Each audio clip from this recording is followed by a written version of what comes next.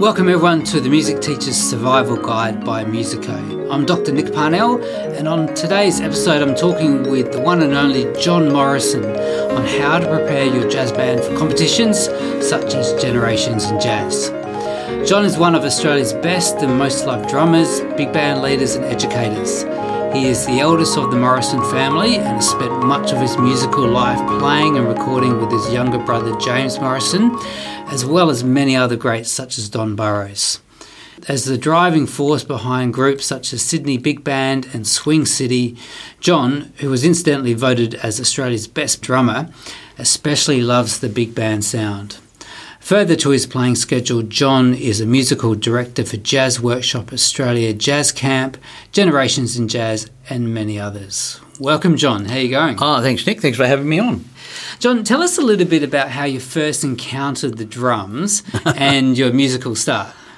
Oh, I think my musical start now goes way back to, being almost a toddler. My mum was a church organist, so young James and I, he was 2.5 years younger, sat by mum on the organ and sang La La La along with the hymns. I think it was great to have that start and sort of harmony training, and we would hear other notes happening, people sing other notes, and so we'd experiment with those. But when we moved from the country, Dad was a minister. When we moved whereabouts was that in the country? That was in Orange, in New South Wales. Yep. So we were in Blaney, Orange, and also Burrawa, where Eric Bryce was born too, and James was born there, and Taree. So Dad moved around as a young preacher, and when my grandfather passed away on my mum's side, we moved to Sydney, and there was a brass band at the school. All of the kids surfed. We didn't surf, of course, so we hung out in the band room, and the kids, we enjoyed it, and I sort of joined the band first, played trumpet. I wanted to play the drums. I was looking longingly at the drums, and the band director said, that I wasn't to play the drums because, unfortunately, I was a reasonable trumpet player when I was quite young. He did allow me to have other instruments. He I could try the trombone and euphonium. So as history, records it, and a few times now, is that I was taking all these instruments home, and my younger brother was taking them from under the bed and practicing them, and because of that opportunity that I had in primary school. James got an early head start, and by the time he was just starting in high school, 12, 13 years of age, he could play already quite competently on the trumpet, trombone, euphonium, tuba, and it was purely that, and my longing to play the drums and goofing around with all the brass instruments sort of fell into place, and Mum said, look, you can learn the drums when you go to high school, but you've got to play a year of piano first. So I had that is so funny because my mum said exactly the same thing to me when I was growing up and I was learning the drums. Weren't we lucky? Yeah. I did it to the day, 10th of March, I think. I'd saved up $300 from a paper run, and which was a lot of money, and my parents chipped in a bit more, and I got my first drum kit after a year of piano lessons. And I went at it quite ferociously. James also, we were playing at school. There was not a lot of music in high school for us.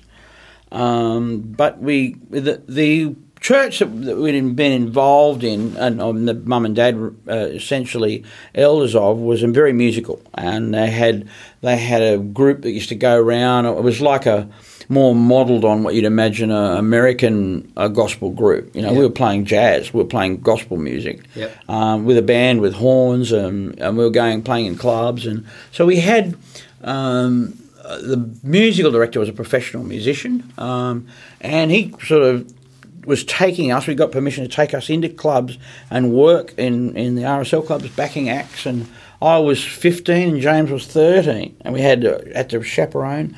We were working professionally in our teens, and so that sort of sums up why things got accelerated for us. Quite significantly, we were pushed ahead, and thankful for it. So a teaching thing came along. I was having lessons at the church had a music school as well, and I was learning off the drum teacher there, who was really an electrician, and I was about to move on. Anyway, one day I was the first finishing school. I was the first of about 9 students that each have half an hour. So I'd walk from school, and the teacher didn't turn up, and the principal of the school, the music school, came in and said, "Look, John, we've got a problem. Your teacher can't come today." And no mobile phones or anything, so do you mind sitting here with the students as they come in, So I remember I was 14 at the time, and I said, yeah, that'll be fine. I got on the payphone, rang Mum, said, I'm going to be late, Mum, I'm going to stay. And I babysat all the students that came in, about my age, and I thought it was great, and they all enjoyed it. And anyway, 2 weeks later, they'd had a meeting, and they said, would you like to take over the drum tutor chair? I was 14, and I got paid. It was $3.50 a half hour. I was $7 an hour. It was incredible. I mean, I became an independent teenager. I mean, my pocket money was 50 cents. I could go and pay my father to do my chores. Yeah. So the teaching thing, I took to it. I loved it. I was playing a lot, but I took great pride in watching my young students advance, and some of them are a little bit older, and it pushed me. I think that's what I like most. I'd have a student, he's playing paradiddles really well, So I'd say, well, let's move on, and so I had about 12 students in the end, and watching them progress and thinking about them and there was really a focus on development. Made me think about my own development and my practice time. And I wasn't a particularly productive practicer, but I had to develop ways of engaging my students to practice, and somewhat benefited from that. So it was a bit of an accident. The drum teacher didn't turn up. 2 weeks later, I got a gig, and I taught privately. To the point, and then did the odd club work where I did. It was very satisfying to make almost a professional wage when I was a teenager, and that does inspire you. I spent all my money on learning to fly aeroplanes when I was old enough, so I got my pilot's license. That's all I wanted to do with the money. Do you still fly these days? Yeah, I still got it commercial. I haven't flown much since COVID. The last 10 years I was flying as an aeromedical pilot on a casual basis.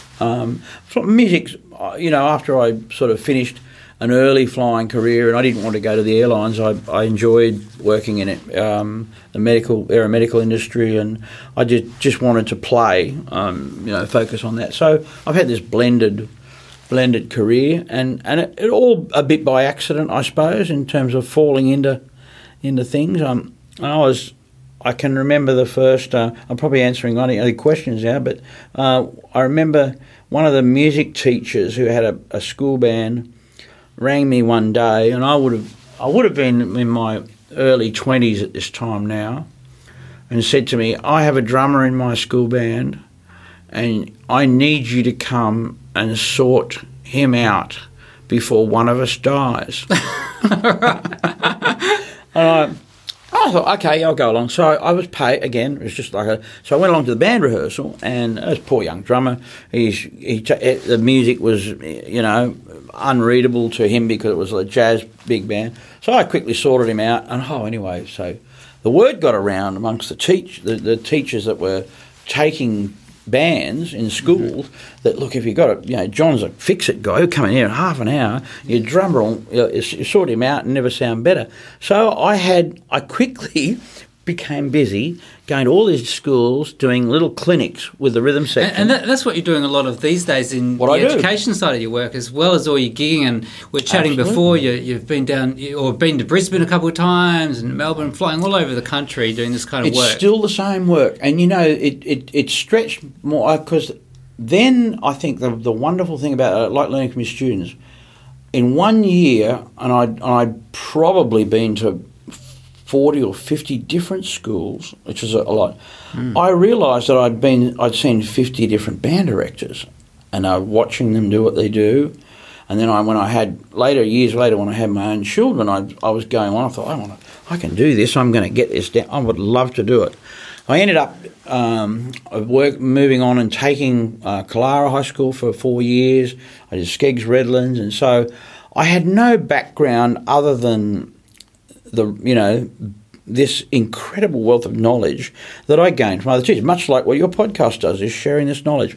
I'd never been to university, but my university was all of these amazing teachers, and I remember, learning great things about conducting. I was seeing bands with Steve Williams and Peter Boonshaft. And you spent time in New York as well. I did a year in New York as well. Was that at the same time as James was there? Yep, we both went over there in 85, the first time. Yeah. Is that what the story of you guys when you were living on the boat? Yes. Is that right? Yeah. Yeah, I remember reading about that. I thought it was such a great story. You'd save up all your money and go out and buy a steak, once a month or something like that. Yeah. Well, it was a bit of a haphazard trip.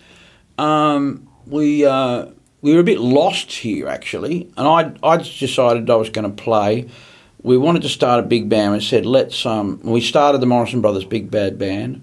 We had some management, but that wasn't, it was good. The management didn't like us, and I can understand why we were difficult to manage at the time. We went to Japan with the big band in the early days. It was a bebop big band. It was a very rough sort of ragtag mob of great players, but we didn't really have a lot of skill in that either. We just put the best players we could together and see what happened. Yeah. So again, falling into that, I always wanted to have, later starting Swing City, I wanted to have a full big band of my own, and James has had experience with big bands, and we've run big bands before. Not his first love. He loves writing for them, and he loves them. But, James musically would choose a small group. I mean, I love playing both as well. But for a drummer, I've got to say, the big band is, the Ferrari of bands for us. To me, people say it's like driving a truck. I don't see it. I think it's a wonderful, large ensemble with the drums, because you can direct the band with the percussion, understanding that the drums are so integral to how a big band feels and how it works, and for the nuances that you can play and the dynamics that you can play on the drums to suggest to the band. And I loved all that. I'd studied it. And you could really let loose as well. But, it's a bit like, I think, Buddy Rich said this once about he loved that big band format because you got a lot of volume because there's a lot of instruments. And, of course, the way Buddy... Of course, the way Buddy used to play, he used to whack the hell out of the drums. It was the best showcase for him. He wrapped a big band around his playing. Best, one of the world's most incredible drummers. I listened to a lot of Mel Lewis, Hamilton. I love Mel Lewis's playing, and Louis Belson, who I met and had a little bit of study time with. Jeff Hamilton spent time with me. I love the whole concept, and it's not about the drums for me. It's more about large ensembles. Hi everyone, Dr. Nick Parnell here. Just a quick note for our Australian listeners that the Nick Parnell Percussion Academy is now hiring out high quality vibraphones and marimbas for personal hire for school students as well as for schools. To order online or find out more, please check out nickparnell.com. Thanks for listening. Now back to the podcast. What are some of the real challenges you see the school groups have, school jazz groups? Look, I think even the music teachers and directors would agree with me. When you have if you're a competent saxophone player or trumpet player, you might be at the absolute top of your game. And I've talked about this with great players all around the country and overseas. There is what the band's got to sound like. You direct the band, you have the right material, all of these things. But then when it comes to communicating with the players of the instrument, you don't have. So you're a top trumpet player. You've got to describe to your young saxophone players about how they're going to play this turn and how the embouche is going to feel and how we're going to do this. So you've got to stretch into that. The bass player is struggling with this walking line, and you've got to do how is that going to work? Well, we survive by hopefully having good private teachers. If a school is able to wrap their private teachers around and everyone's on the same page, and it doesn't happen all the time. Yeah. Around a student's development, you can get there. But in the end of the day, you can only know so much standing in front of a big band and getting that across. Even my hapless beginnings of fixing drummers was because very few drummers in the early days were taking bands, at all. And so there was this language missing, I want you to go like this with your foot and ding, ding, and trying to verbalise. And certainly they couldn't jump on the drums and try it. At least if you're describing to the saxophones how something would go, you could pick up your trumpet and play the lines. So those are the right notes, but the drums, how is it going to untangle it? Then, of course, you've got the problem that young drummers do face, is that you've got this big band chart with nothing on it. And it's good that it's got nothing on it. I looked at Nick Mulder the other day. He's written nothing. And he's hoping that you play something wonderful. And I hope they didn't pay him too much for that arrangement. Look, I used it as an example to some students yesterday, and I said, look at this part. They said, what do we do with this part? There's nothing on it. I said, well, this is a license for you to be a jazz drummer and do what you got to do. Now, surely it would be impossible to expect all band directors to know how to suggest them to go on from there. You would suggest them to listen to things, to play them some things, but then when it comes down with a young drummer, I'm talking, about a 14, 15-year-old, hasn't got a lot of jazz exposure, and your band is only going to be as good as this young drummer, honestly. Yeah. And therein lies the problem. So I think that's a challenge. I think the rhythm sections are still a challenge. You do have band directors these days who are rhythm section players and they would agree that they have trouble untangling how a fall-off might be played on the trumpet, and some of the stylistic things. So we gather as much as we can, and I think you never stop. That's the greatest thing about becoming a director, is that you never stop learning. There's always something. I've got the trumpet, trombone, saxophone.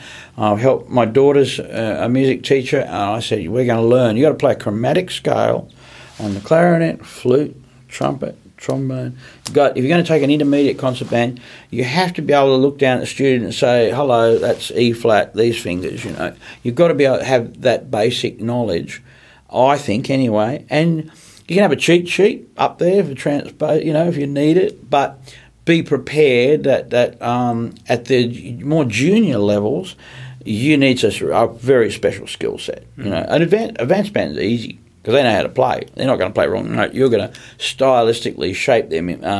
But the intermediate to junior bands are very specialist in their nature, and they require a skill set like no other musical skill set. Any performer, it is unique. And teaching jazz and improvisation in that framework setting is, to me, one of the most exciting challenges a musician can have. Yeah. So, speaking of jazz, there's lots of different styles of music that students can learn at school, classical, concert band music. Why is jazz so great for students? It's a great question, and it's probably one that's not asked enough. So we traditionally, you would have a good concert band, wind ensemble. You have a jazz band, or you set up a big band, stage band, or whatever a format for your more advanced students. Reward them, play some fun music, and they'll be excited by playing in this other type of ensemble. But again, not necessarily having a plan of what the deeper knowledge can be taken from learning to improvise. And I think myself, jazz, when it was sort of first thought about, in America, when it came into schools, they didn't even use the word big band. That's where the word stage band came from, because anything to do with jazz seemed like, that's the devil's music, Jazz has had to fight its way all the way up to, its credibility these days, arguably, in terms of its credible nature. I think more recent years, that's the question, though, that I've really sought to answer because I think it guides us better. So rather than repertoire building or other things, leave that to your other bands, or if you're not reading, let's not even take out charts and let's start to play. Let's work on the blues. So I start with a small group and build it into a big band rather than have a concert band of all comers and then cut it down. So when you say you start with a small group, like what kind of instrumentation rhythm are you talking? And usually trumpet, trombone, sax. Yeah. So if I wanted to start from the ground up, I would start with a 6 or 7 piece, right? And I would take who was going to be eventually the lead players, not necessarily begin with too much improvisation for them, but teach them the style. So if I then expand, I put another trumpet player beside that trumpet player who can play the style with the nuances of the style. He will just sit there and play along straight away. And then all of a sudden, you can build on that idea. Now, this is really how big bands sort of grew out of the smaller ensembles. So we say a jazz ensemble, a stage band, big band, is not a small concert band. It's a large, small group. That's what it is. It's a large, small group. And so I think sometimes we, if we have the time and the resources to do that, and not everyone does. So I particularly with schools that have a lot of drummers and a lot of bass players, a lot of guitarists, I can quickly whip them into a couple of small groups, and then build them up as a plan. I think though that when you look at the deeper aspects of improvisation, of giving a student responsibility for an individual part, like in a big band or jazz orchestra, your part. The third trombone part is unique. It has to be played with like a leader would play it. It has to have that. You're not going to be coming in with everybody. You're going to have your own entry points. You're going to have you ask the musicians to stretch a bit further. You don't conduct them in time. You allow them to take on more of the responsibility of the playing, and just guide them. So in a sense you help them discover the music rather than show it to them or teach them. Yeah. And with the improvisation aspect, would you be getting the students to try to improvise right from the word go? Absolutely, yeah. I usually, improvisation, interesting, I do a lot of improvisational sort of workshops these days, even in universities with classical musicians and so forth, and really break it down. I mean, there's not a lot of it that's actually difficult. This is the mind is the trap here. I mean, first thing is explain that we are natural improvisers. I mean, from the first time that our species picked up a rock and thought, I can sharpen a stick with that. It's a good idea. We improvised our way. I actually improvised our way to the moon from a sharp rock. Hi everyone, Dr. Nick Parnell here. This concludes part 1 of my interview with John Morrison. Part 2 is coming shortly, so please hit subscribe so you don't miss when that episode drops. In the next episode, we discuss topics around choosing repertoire for your jazz band, playing by ear, generations in jazz, and John also discusses his relationship with his brother, James Morrison. This episode is sponsored by the Nick Parnell Percussion Academy, which provides high-quality percussion resources for schools and students. Please check out nickparnell.com to find out more. Thanks for listening, everyone. We'll see you soon.